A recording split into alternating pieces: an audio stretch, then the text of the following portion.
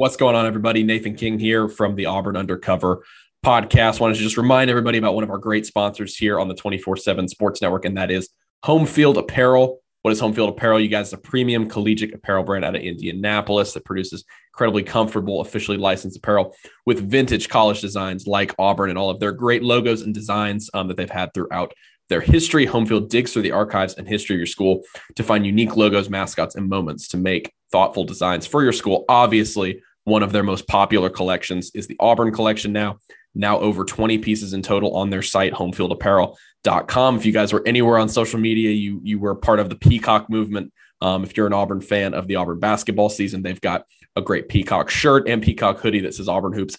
Easily my favorite design of theirs. It's a great piece of work for an Auburn fan to pick up to commemorate this basketball season. You guys can still get 15% off your first purchase at homefieldapparel.com with the code Auburn Undercover. That's all caps, all one word, Auburn Undercover. Please go check it out. You guys love their product, have loved it for a really long time.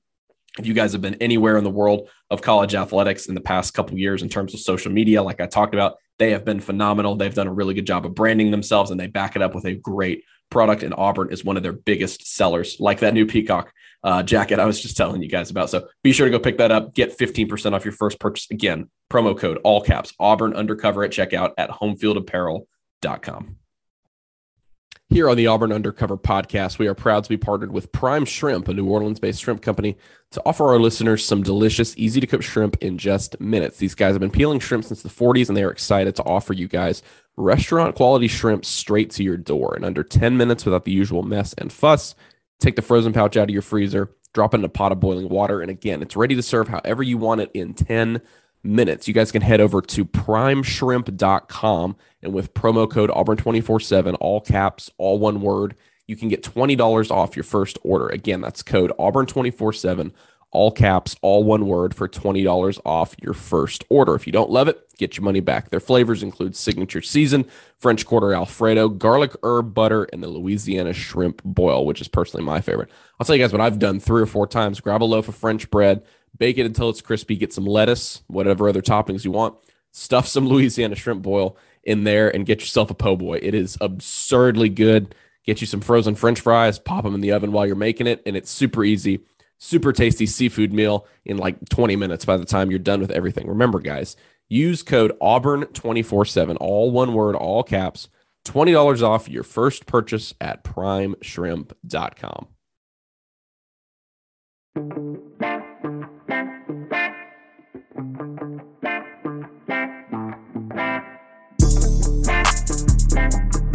Welcome back, everybody. Another edition here of the Auburn Undercover podcast on the 24/7 Sports Network. My name is Nathan King, joined here by Mr. Jason Caldwell, our baseball expert, because we're happy to say that we have more baseball coverage coming y'all's way, because Auburn, as you know, is now headed back to Omaha, the second time in the last 3 tournaments that Butch Thompson is taking his Tigers to Omaha to compete for a national title. They went all the way across the country and were able to beat Oregon State, a team, a national power, that's won 3 national championships since 2006. Auburn was able to go in there. They faced one of the best pitchers in the game in game 2, and they lost that game, came down to a decisive game 3, and a couple big hits. It wasn't too many hits. There was a couple big ones and some really clutch pitching down the stretch of that game 3, and they punched their ticket to Omaha. So, Jason, first of all, we'll talk about what we watched last night, Monday night, in game 3. Auburn gets the 4-3 win. Once again, you talked about this when we were chatting a couple days ago. Sonny DiChiara is such a key for this team when he's able to get a home run. Obviously, since that home run in game 1, I think he was 0 of 7, 0 of 8 in his next appearances. But I think it's a really big one here. And then, like we just talked about, the pitching at the end, as has been the case, you've talked about all season, this team has a lot of potential in terms of what they bring on the mound. And it came through in a big way in their biggest game of the season, and now they're headed to Omaha. Yeah, you look at it, and it was definitely pitching, and a lot of relief pitching that was the story of the weekend at Oregon State. I mean, game 1, you get 8 1/3 innings from your bullpen, and you win a baseball game in a super regional, which is unheard of. And so, you had a really good pitching matchup on Saturday, Jose Gonzalez and Jerpy, and obviously that was one that was a 1-run game down the stretch for Auburn, but Game 3 was Mason Barnett kind of set them up to do good things. The early home run from Sonny DeShare was really big to kind of take the edge off a little bit. And, they built a 4-1 lead, 2-run home run by Justin Boyd from Oregon State in the seventh, who was incredible all weekend. He was probably the best offensive player in the regional all weekend. He was really good. But you look at, it's been the same kind of recipe for Auburn much of this year, which was Carson Skipper turning it over to Blake Burkhalter. And boy, those guys were really good. Skipper gives up the 2-run home run, but man, he got Auburn out of a couple of jams there. And then Burkhalter, that's the Blake Burkhalter that we saw earlier in the year before the hamstring injury against Tennessee. Burkhalter was a dominant guy early in the season. I think it's taken him this long to kind of get everything back quite together. And we saw that on Monday night. That was the guy that you bring in the game now and you go, okay, man, you feel really good about no matter what the situation is. And they took care of business, did it in a different way. They scored 51 runs in 3 games at home in a regional. Struggled offensively against a really good Oregon State team with a really good pitching staff, but found a way to win. And that's kind of the name of the game for this team. They find ways to win, play good defense, and they did those little things. Brody Moore gets a bunt down, and you had people in kind of the game thread wondering, hey, go for the big inning. Well, I mean, you only had 2 hits at that time. Chances are you're probably not going to get a bunch of hits together and against that pitching staff. You have to take what you can get, and Brody Moore puts the bunt down and ends up being the game-winning run. That was the difference in the game. So, for this team, this program, this just kind of reaffirms what you did in 2019. To go on the road to Oregon State. I mean, Auburn won in 2019 at North Carolina. But to go to Oregon State, 2,700 miles away from home, you're staying an hour and 15 minutes away from the ballpark. You're driving 2.5 hours a day. Playing at 9 o'clock your body time. To go out there and win that series was just really impressive, and can't say enough about these guys, the coaching staff, everybody involved. And now they get to take one deep breath, get right back on a plane after getting off one on Tuesday night. They'll turn and get back another plane on Wednesday and head to Omaha, have a couple of days to practice, regroup before a Saturday night 6 o'clock start against Ole Miss. Yeah, a couple things that wanted to talk about that you just hit on there. Do you see any similarities between this team and the one that went to Omaha last? Because for me, what you just talked about really stuck out there. Just finding a way to win and sort of having, an eclectic way to become victorious at the end of games. That team in 2019, especially, I mean, they had parts in the regular season where obviously they didn't look very good at all and kind of figured things out at the right time, but really no one strong identity one way or another. Sometimes it's the long ball with DeShera. Sometimes it's the great pitching. And then as you pointed out back in the regional, that was everything in between. That was everybody not named, those guys that contributed there. What do you kind of see as having covered that team previously, the last one that went to Omaha? What are some similarities other than the fact that it's another Butch Thompson team that is playing well in the postseason? I think this team's probably a little bit better from a pitching standpoint than that team was. You look, Tanner Burns was only able to go 4 or 5 innings, limited in pitch count. They really were got some relief appearances in that Georgia Tech regional, again in North Carolina, to kind of carry them over the top. Pretty similar to this one, but this team, that one had Cody Greenhill to kind of finish games off. But this one, you look at having a Jose Gonzalez right now, Mason Barnett stepping up the way he has. And Trey Sprite didn't pitch very well against Oregon State out of the gate, but that's a guy that's been pretty solid for him all year. I think from a pitching standpoint, this team's probably a little bit more set up. This one has a deep offense, but it's not as much firepower as that team had. When you're talking about Edward Julian, Stephen Williams, who got hot in the postseason that year.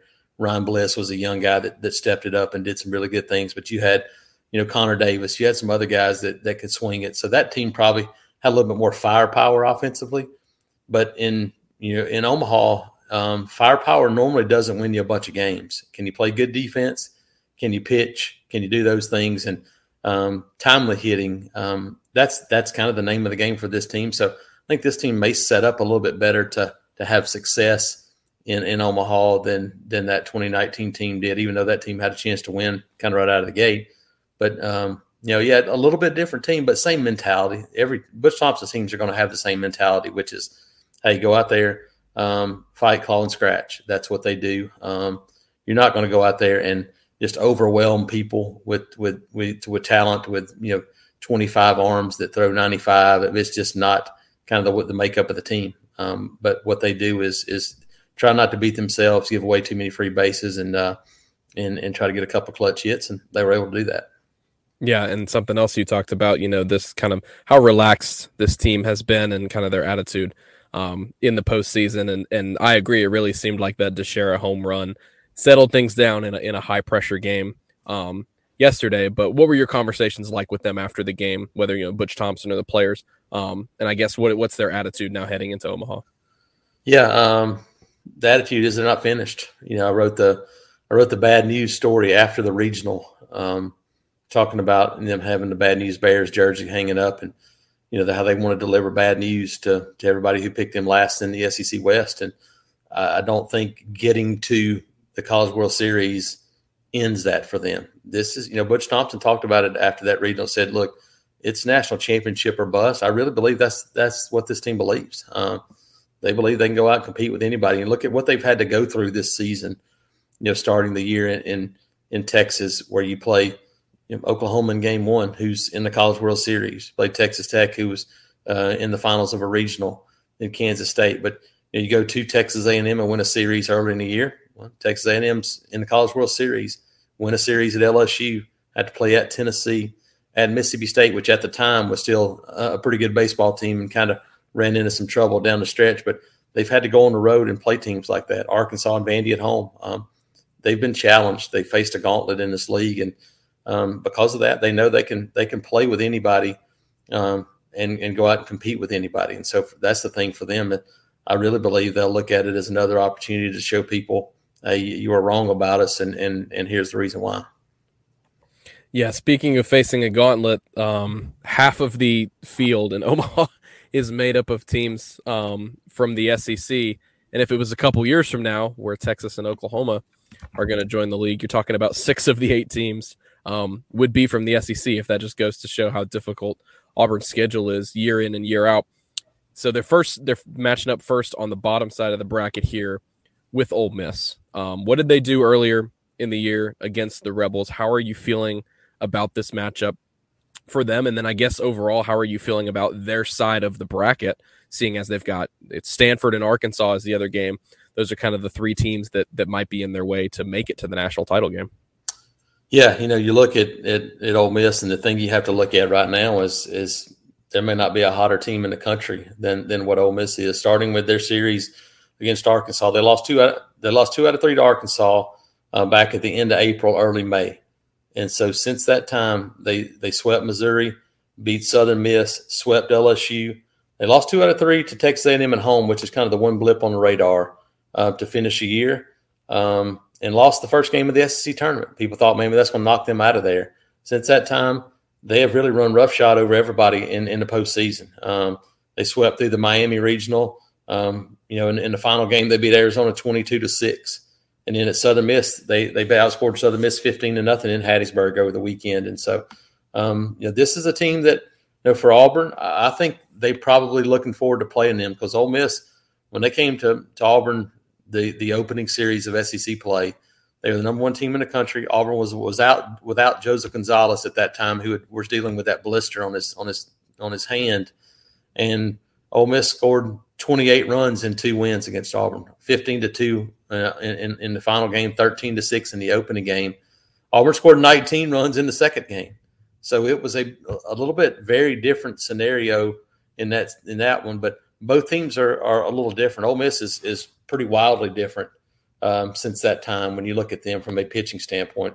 A guy that was really thought to be their closer at the beginning of the year has turned into their number 1 starter. Dylan DeLucia is 6-2 with a 4.35 ERA, pitched really well. And then Hunter Elliott's a true freshman that has been lights out, really a 6'3" lefty that has come on at the end of the year and pitched really well for this team. And so I think it's an outstanding matchup. Then you have Arkansas and Stanford on the other side, two of the best offensive teams in the country. They can swing the bat. Arkansas has quality pitching as well, but man, that's two teams that can really swing it. So if you're looking at it, I think the one thing that jumps out to you about Auburn's side of the bracket, and for folks that don't realize it, the College World Series is essentially two regionals. Each side of the bracket is a regional. So this is basically going back to 2 weekends ago where you have 4 teams, and those 4 teams are playing a regional format to get to one team. And each side of that, then the team that advances plays a super regional, one series for the College World Series. So the difference is that you have a couple of built-in days off. So, you win game 1, you have a day off. You lose game 1, you have a day off. What that allows is for Auburn to potentially go Carson Skipper, Blake Burkhalter in game 1, bring those guys back again in game 2, and still have some rest if needed. So you're able to set up your pitching a little bit differently, and I think it's a big bonus that Butch Thompson has been there so much before at Mississippi State with Auburn, understands that. And I really think it's been kind of in the back of his mind all season long that, look, we're going to have that opportunity if we can get to Omaha, that we're going to be able to throw those guys multiple times because of those days off. And so I think Auburn, the other 3 teams, I think are much more offensive on that side of the bracket, but the park is not made for that as much. So for Auburn, you get some quality pitching and take your chances. And we know that Jason is obviously going to be very excited to be back in Omaha. What is that trip like? I know you were talking about it a couple days ago on what y'all's itinerary might entail. Is there anything to do in Omaha other than go to the baseball national championship series? Yeah, but because it's such a long week. I mean, even if Auburn or even if whoever you cover, if they go out there and play 2 games and come home, you're still talking about, for us, we're going to be driving out on Wednesday. Flying, it's really difficult because you don't know when you're coming home. You have to have a rental car no matter what, and so it's really difficult because you can set a return flight, but you don't know what day it's going to be. It could change. More than likely it will, because there could be rain. There could be things that make you stay a little longer. So driving about 15 hours over 2 days, which is not too bad. So I've been doing that. There's things to do there, but man, when you're in Omaha, you're at the College World Series. It'll start Thursday with a Auburn practice about 3:00 Thursday afternoon. So provided we don't run into any trouble, be there for the press conference and stuff there Thursday. They have an opening ceremony Thursday night. Auburn, I think, is the next to last team to practice. I'm assuming Ole Miss, those, however it works, will be the last team. But and then Friday you got 2 games that start, and I have a feeling that I'll probably want to go be in the stadium when you have Texas A&M, and Oklahoma, all 3 represented there, along with Notre Dame. That's some intriguing baseball, intriguing fan bases. So, yeah, I'll probably be there a good bit. There's some other things to do around town, but on those off days, Auburn will go to practice at Creighton or local high school, something like that. So we normally can go out, get some footage, talk to them and get some things to prepare for the next day. So be working in between those days as well. Yeah, I think it sets up for y'all pretty well, this top half of the bracket. Already some good matchups there, but you could get Texas, Oklahoma. You could get Texas A&M there. And the talk and shoot, Texas A&M Oklahoma is already a great a great old rivalry there from the Big 12, and so that's really exciting. We know y'all have a good time. Y'all be safe heading out, and we're excited for what kind of coverage Jason is going to bring. We're going to do podcasts from there. Should have some video from there. It's going to be a good time, and hopefully it's a long stay as he covers Auburn's potential run to the national title game. Thanks so much for joining us today, Jason. Thank you guys so much for listening to this edition of the Auburn Undercover podcast. If you guys enjoyed it, please leave us a 5-star review. That is the number one thing that helps us out. The intro and outro music is by Beats by Mordecai. You guys can follow him on Twitter, SoundCloud, and Instagram. And until the next episode, we will catch you guys with a live episode in Omaha. Everybody have a great rest.